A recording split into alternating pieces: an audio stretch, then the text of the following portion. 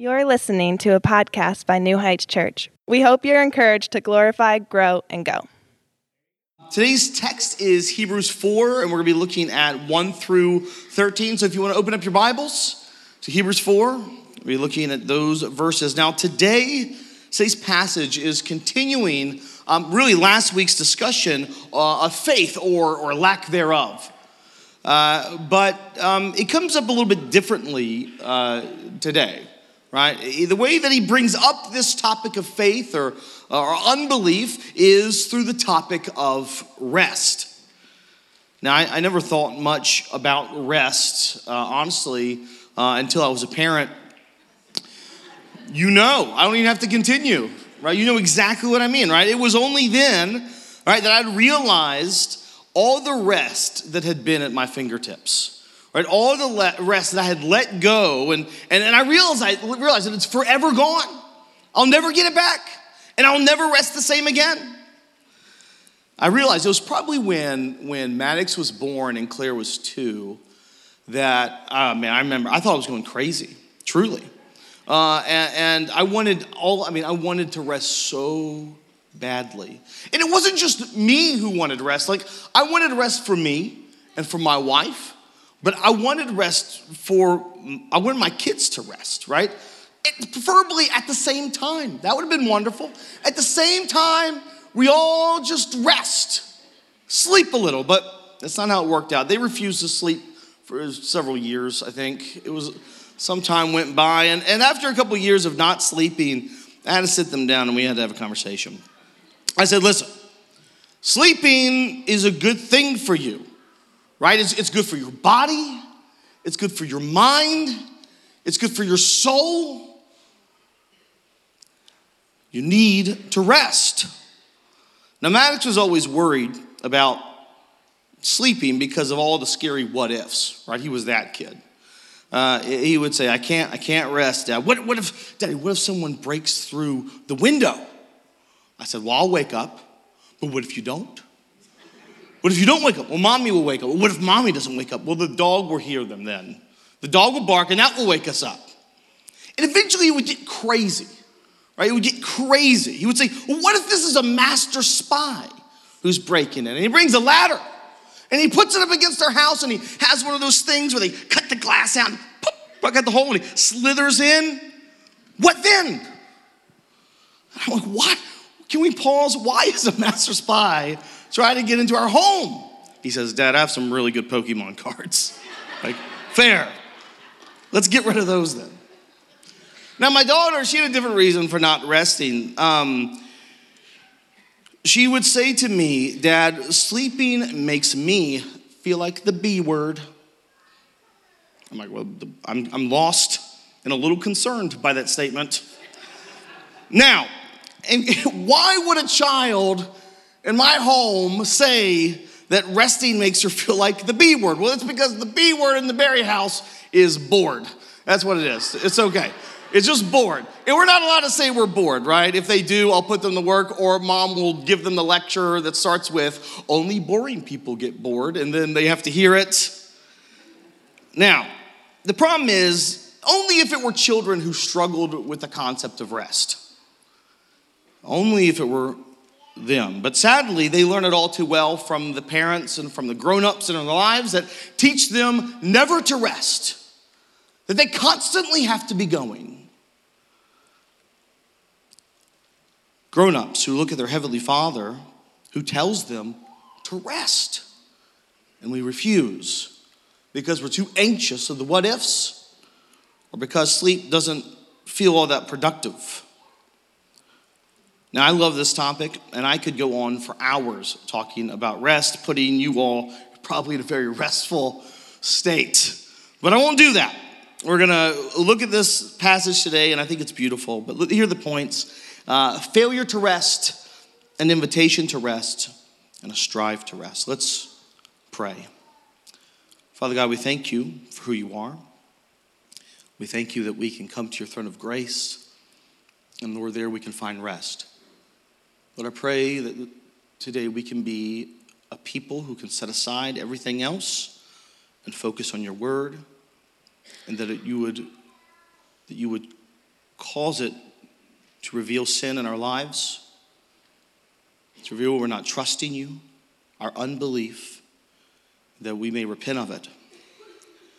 God, we thank you and we love you. It's in Jesus' name we pray. Amen. So our first point is failure to rest. Last week, right, the topic was the great disobedience, that the people of Israel refused to obey and trust in God's provision while in the wilderness. Now understand something. The writer brings up the Old Testament, Israel in the wilderness, not simply for a theological purpose, though there is one there, but as an object lesson. He hopes that when we see these faithless wanderers, that we'll see people that came before us who failed to rest. It's the idea of learning from other people's mistakes, learning from your family history. And last week, the passage ended with this. Verse 19 of chapter 3. So we see that they were unable to enter because of unbelief. This promised land, this promise of rest. Right? They did not get to enter rest because of their unbelief. But weren't they justified a little? Right? I mean, like, a lot was going on in that desert that makes it a little sympathetic towards them.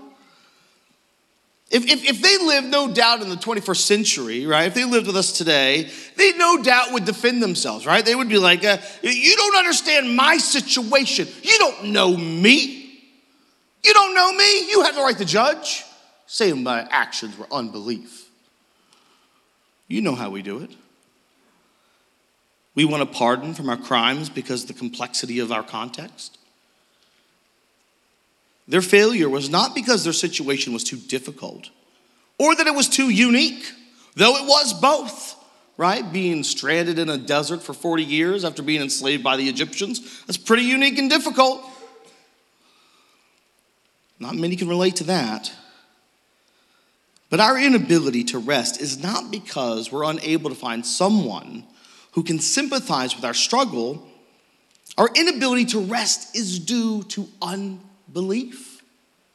Simple as that. That's what the Lord says about them, and that's true for you. Now, you might find this unfair, right? To call these people in the wilderness a people who didn't believe, right? If I showed you a people who wandered for 40 years in a desert doing some pretty weird religious stuff, right? You would and strive to keep really strict rules and laws. You'd say, this is a crazy cult of committed people. You would not doubt their belief. They're radicals. But these religious actions did not equate to real faith. They did stuff, but in their hearts there's no real belief, no real trust. Because look at their hearts. In Numbers 14, it says, the whole congregation said to them, would that we had died in the land of Egypt, or would that we had died in this wilderness? Why is the Lord bringing us into this land to fall by the sword? Our wives and our little ones will become a prey. Would it not be better for us to go back to Egypt? And they said to one another, let us choose a leader and go back to Egypt. Well, that sounds like someone who's not resting in the promise of the Lord, right? Now look at the passage, right? It's clear. They were unable to rest because they do not believe. Their unbelief has caused them to question God's goodness, his kindness, his mercy, his power. So much that they would rather go back to Egypt. Think of that. Now we might scoff at such a people, but what do we do when we rebel? When you choose sin, when I choose sin, what do we do when our fear of a situation causes us to sin? When our anxiety over the unknown leads us to doubt? Or when our lack of self-control pushes us into disobedience, embracing wickedness? At this point, are we not them? Are we not living like the faithless in the wilderness? Who says it's better for me to embrace my enslavement than the peace and Sabbath of God? Now hear what God thinks of that. Numbers 14, same chapter. After they decide they'd rather choose enslavement than freedom.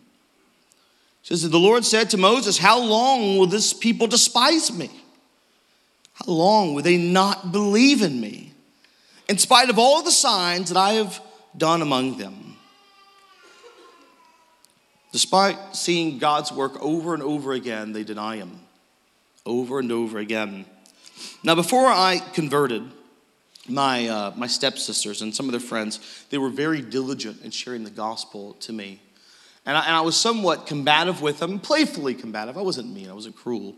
But I remember them telling me that there's a God who wants to know you and wants you to know him.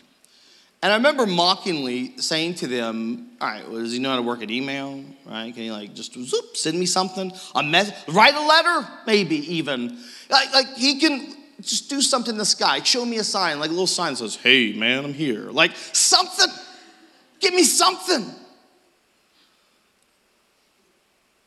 But would I've believed had he done so? How about this? When Christ came and showed signs and wonders, did everybody believe? No. They killed him. When he showed these people in the wilderness signs and wonders again and again, did they all believe him? No. They wanted to return to their slavery. Unbelief is not overcome by signs. Right? The sinful heart distorts signs and blinds us from truth. It whispers lies. It's not God who fails to present a strong enough case for his existence or his reliability. Our failure to rest does not belong on the Lord. Not one bit. It's rooted in a greater problem, right? It's our unbelief. Now let's look at verse 1 of chapter 4. It says, therefore, while the promise of entering his rest still stands, let us fear, lest any of you should seem to have failed to reach it. And the offer of rest is extended to you and I, just as it was to them. And this land promise given to the Jews was simply a shadow, a type and a shadow of something greater to come, a greater rest to be had. And he says, if you miss it, just like they should fear the Lord, so should you. Because there will be a day where the Lord says, your unbelief disqualifies you from entering my rest. Depart from me. I never knew you. Like those in the wilderness who lacked faith. A rest is not what awaited them. Rather, it was true death. It is healthy for you to take time and search your heart and ask if you truly rest in the gospel. Or are you resting in your own works, in your own religiosity? Or are you really hoping you being a good person does something? Sometimes our failure to rest is because we just don't understand even what a rest means, right? So oftentimes, if you've ever been in counseling with me, right, you know what I always ask, do you Sabbath? And a lot of people go, I don't even know what that means, to be quite honest with you. What's that? What's a rest? What's that look like?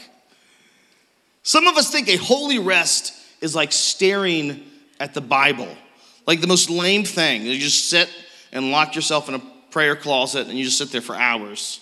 Right? And that's how we think of a holy rest. That sounds burdensome. That sounds exhausting.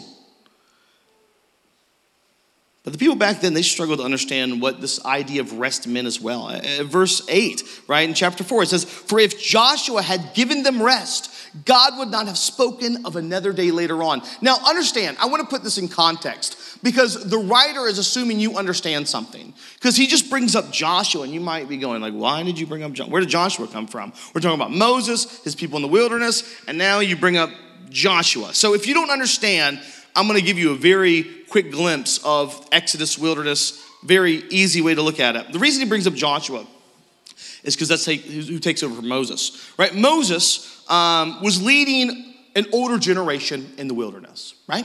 You all know that. He's leading them in the wilderness to the promised land. They were getting older. We'll call them old fogies, right? He's leading the old fogies through the wilderness, and they didn't. That's not, no offense, older people, right? No offense. That's not you. And so he's leading them through the wilderness, and they didn't believe. And so they didn't get to enter rest. Now, the young stallions, the younger generation, they did believe. And they were being led by the chief young stallion, Joshua, who Moses handed the torch to, and he leads them into the promised land. Now, they moved into this promised land, and they received the promised to them. Now, I may ruffle some feathers for some Theo nerds.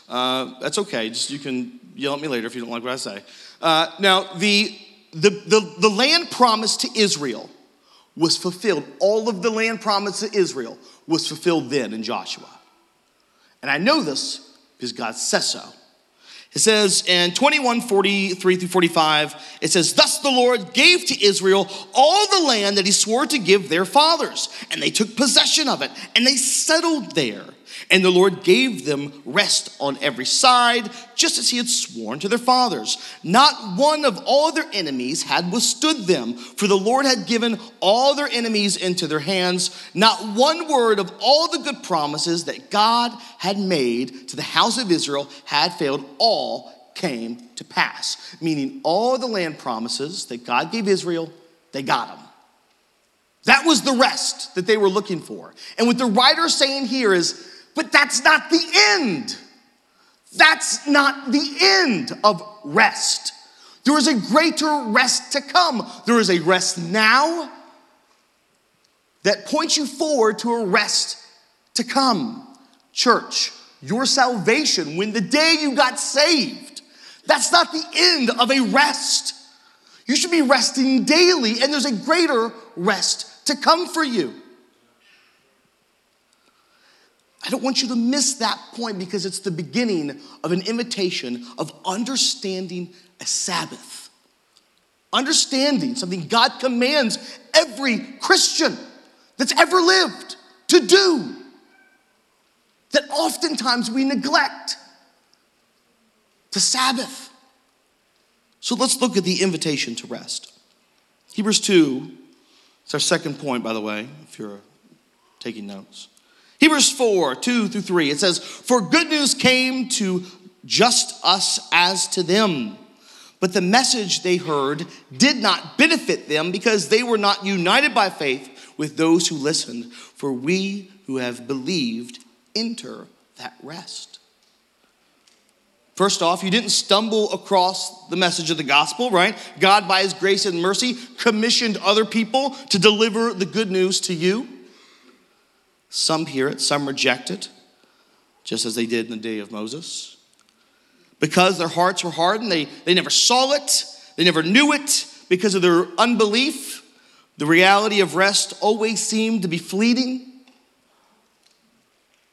But the day the good news reached your ears and buried itself in your heart, there was an invitation straight from heaven, an invitation to rest. A divine message that tells you that you are wrapped in the righteousness of Christ. Thus, you do nothing to earn God's favor, that the wrath of the Father has been satisfied, that it is finished, that your redemption has been purchased, and that my hope rests completely in the work of another. That is the invitation to rest. And our rest is completely rooted in Jesus Christ. But here's what I love. The invitation to rest did not appear with the incarnation. That is, when Christ became man. Scripture says that it was there from the beginning, before any land promise, that the invitation to rest has always been there. Hebrews 4, 3 through 4. It says, although his works were finished from the foundation of the world, he has somewhere spoken of the seventh day in this way, and God rested on the seventh day from all his works. Notice again, the writer of Hebrews does this thing where he goes somewhere in the Bible. Now this, he's being a bit sarcastic, right? This is in the creation account. Everyone knows the creation account. If I said to you, show me where God started creating, almost anybody could get me there. You just open it up. Now he's quoting Genesis 2:2, that is the seventh day. Now what he's doing is he's linking the promise that you have to rest to the seventh day of creation. He's saying this invitation, it's written in the cosmos. Right? It's drawing our mind to the creation account for a reason. And something I want you to think about. You all know the creation account. Maybe not by heart, but you know the big parts probably. Right? Each day, there was morning, and then there was what? Evening. Morning, evening. Except for one day. That was the seventh day. The day of rest. The sun never set on the day of rest. It still exists. The invitation to rest beckoning you to enter it, to participate in it. When God rested, listen to me, when God rested, he wasn't just setting a really good example for you. He was not setting an example for you. When God rested, he's showing us that all was made. All that was going to come to pass was going to be. He set up everything.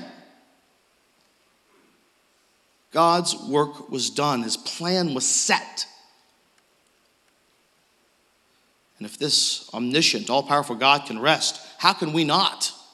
If the one who's in control of everything says, I'm fine, I'm not nervous, I'm not scared, then why are we? Why do we fret? Why can't we rest? Let me make you the argument, the writer of Hebrews, it's because of unbelief. That's why. You don't believe it.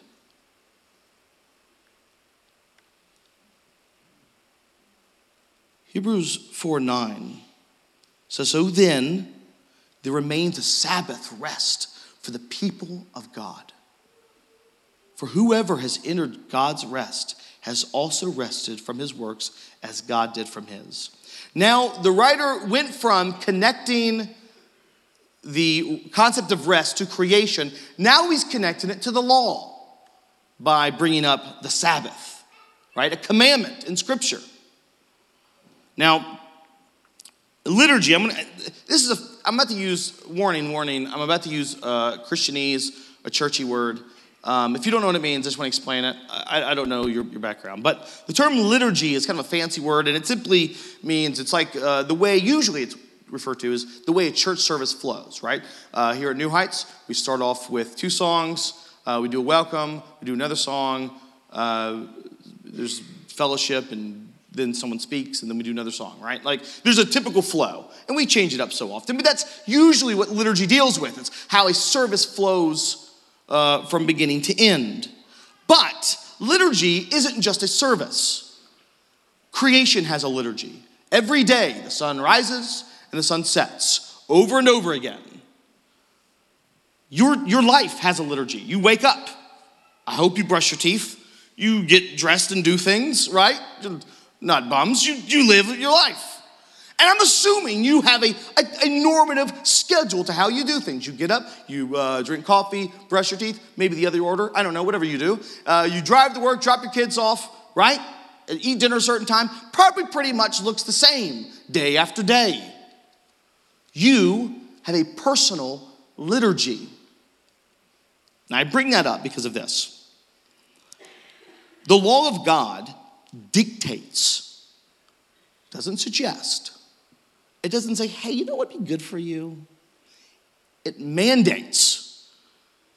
It mandates how a Christian's personal liturgy, what it should include. Part of that liturgy, right, is congregating weekly, coming together, worshiping with one another, encouraging one another, singing with one another, serving. Maybe in your week you're meeting with one another, discipling. That should be part of your liturgy. And if it's not, that needs to be addressed. Part of your liturgy might be working and fulfilling your roles in your household, being the men and the women and the children that God has called you to be. And if that part of your liturgy is not being fulfilled, well, that needs to be addressed. But part of your personal liturgy that God commands for you is to rest. God commands it of you to rest. And if that's something that your personal liturgy does not include, then guess what? It needs to be addressed. It must be. Just as if my children really weren't sleeping, I would say to them, no, you have to sleep for your own good because I love you. The Lord says to you, children, you have to rest. You have to rest. You need it. I always tell my kids, if you didn't rest, eventually you die. Right? If you don't sleep, that's what happens. Spiritually, it's not any different. You will go spiritually bankrupt if you don't rest, or you'll find yourself resting in all the wrong things. But this isn't optional. I find it odd, personally, that many Christians, right, we love the Ten Commandments, as we should, right? And we want to hang them everywhere, right? Let's put them in courthouses and schools, dentist office, drive-thrus. Just let's hang them everywhere so people know the law of God. But if it doesn't weigh on our heart, and if there's not a desire to seek these things, then this is just a fashion statement. This is just a political statement rather than a pious endeavor to seek holiness. Imagine if I said to you, for a minute, let's play a game. Imagine if I said to you, yeah, I love those 10 commandments. I want to hang them everywhere. And you said, all right, what about that first commandment? No other gods but me. And I said, yeah, that's a difficult one. It doesn't really work with my schedule. Doesn't really fit with what I do. You understand. In that second commandment, right, no idols. Yeah, I kind of have to right now. My job kind of demands it. I need to frolic in some idolatry. So for my job's sake, I kind of have to say no to that one. Sorry. All right, what about the third one, right? Keep my name holy. It's kind of fun to do that, not do that, right? I get, use the Lord's name in vain, y'all loosely. Like, it's fun. I enjoy doing it. Never mind, like, if I said, no, I kind of like to murder, steal, and covet every morning, right? You would look at me and say, something's wrong with you. What's wrong with this picture? But why is it? Why is it when we get to commandment number 4, to Sabbath, to rest, we make all the excuses and we're just fine with it? I'm busy. Work, sports, name it. I don't have time for that. Why? Is that acceptable? Why do we treat that one like an option? The Sabbath must be part of your weekly routine, just as much as sleep is part of your daily routine. The Lord, you know why the Lord programmed you to have to sleep? To remind you that you need to rest. God could have made you without sleeping. He could, a little battery, plug in the back, and you could just go on and on. But he gave you the need to sleep to remind you daily that you have to rest. That there's some point when you go out of consciousness and you're no longer in control of anything around you. Because that's the real reality. You're not in control of a thing around you.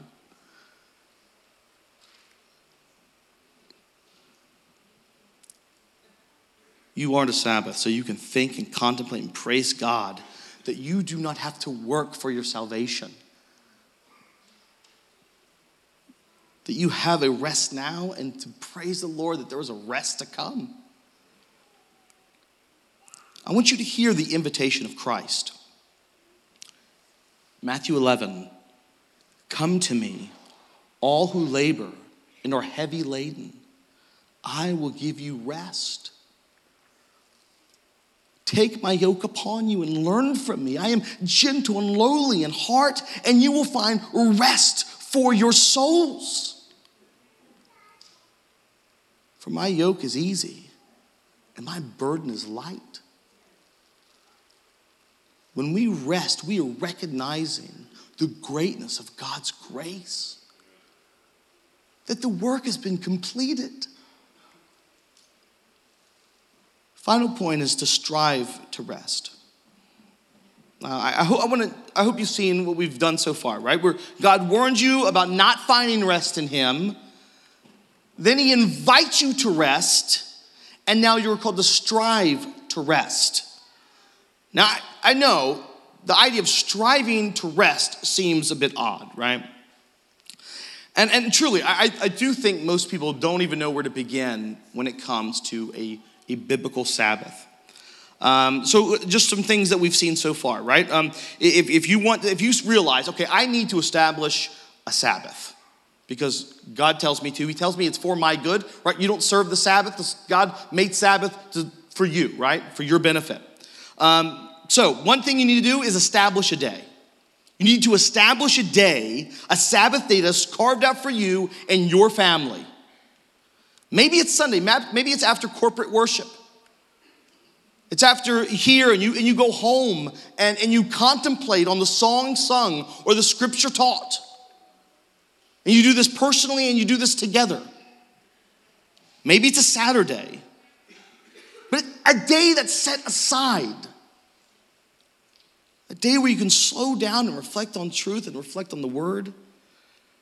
And listen, I know this is difficult, but try to protect this day from extracurricular activities.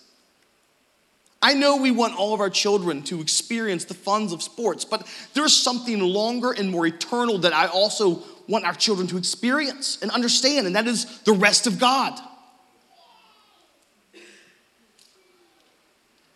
Secondly, enjoy your Sabbath. It was given to you, right? Christ is Lord over the Sabbath. It was a gift to you. Personally, I love writing stories. I love writing stories. I write all the time. And no one ever reads them because it would be, I'm too self-conscious and embarrassed by it. But I love writing stories all day long. On my Sabbath, that's something I love writing. But also I love to cuddle with my kids and play board games and reflect on the Lord and make sure that in this time we thank him for the ability and the time to do this. Resting is not simply just idle hands. Understand that. It's a faith that makes a future reality right now. Heaven will not be boring. Heaven will not be lame. So neither does your Sabbath. Neither does your rest. It just needs to be Christ-centered, Christ-focused. And whatever you do, you eat, drink, and whatever you like, you do it for the glory of God. Let it be Christ-focused and let it be a part of that Sabbath. Listen, all work and no play makes Jack what? A dull boy, but also spiritually exhausted and dull and dead, bankrupt, tired, useless. Now, the writer has more to say on how to strive for rest. Look at verse 6 through 7. It says, since therefore it remains for some to enter it, and those who formerly received the good news fail to enter because of disobedience. Again, he appoints a certain day, today, saying through David, so long afterward, in the words of already quoted, today, if you hear his voice, do not harden your hearts. Today. Last week, the writer implores you to start today. First step, right? Not to harden your heart. In areas where you've neglected to rest in the Lord, you need to repent of those things and rest in the Lord. You need to start with repentance. But also every day that is today, we must remind ourselves of God's providence. Every day returning to what we know is true, that our God lives, so we live. That our God is in control, so now we trust. Not to harden your heart means daily we submit our lives to Christ. Daily. Every day that is today. Daily we rejoice in our salvation. Daily we remind ourselves that He is over all. And daily we preach the gospel to ourselves.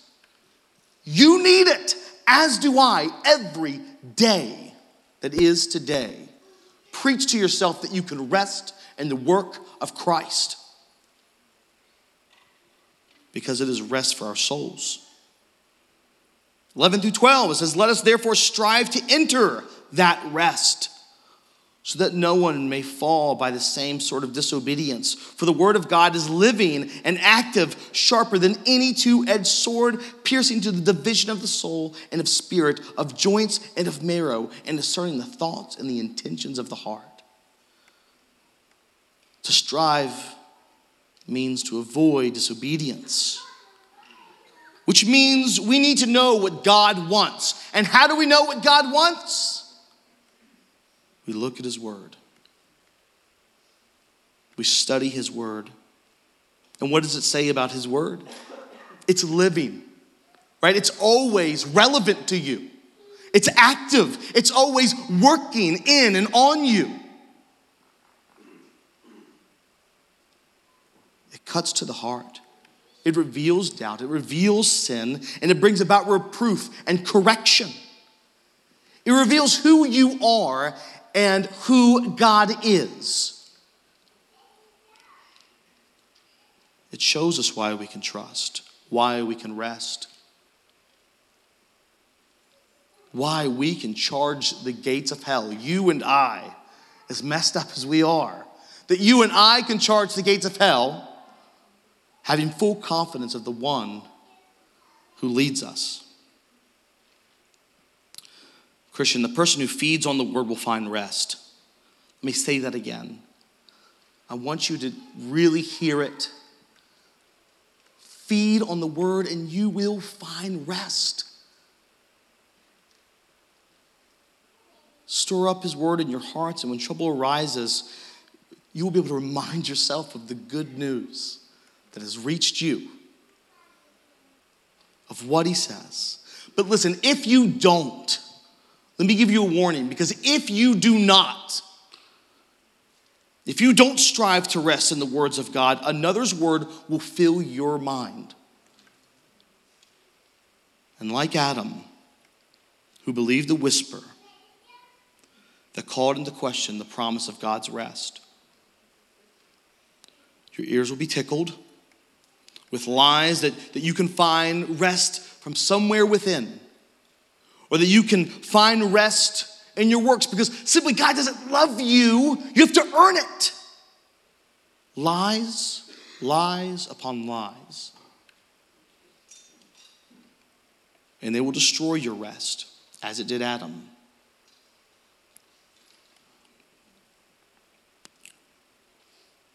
Church, strive to rest. Believe in the promise of the Lord. You must know it. You must guard your heart and study His word. Really make it a priority. Listen, we can't fake it. We can fake it to one another.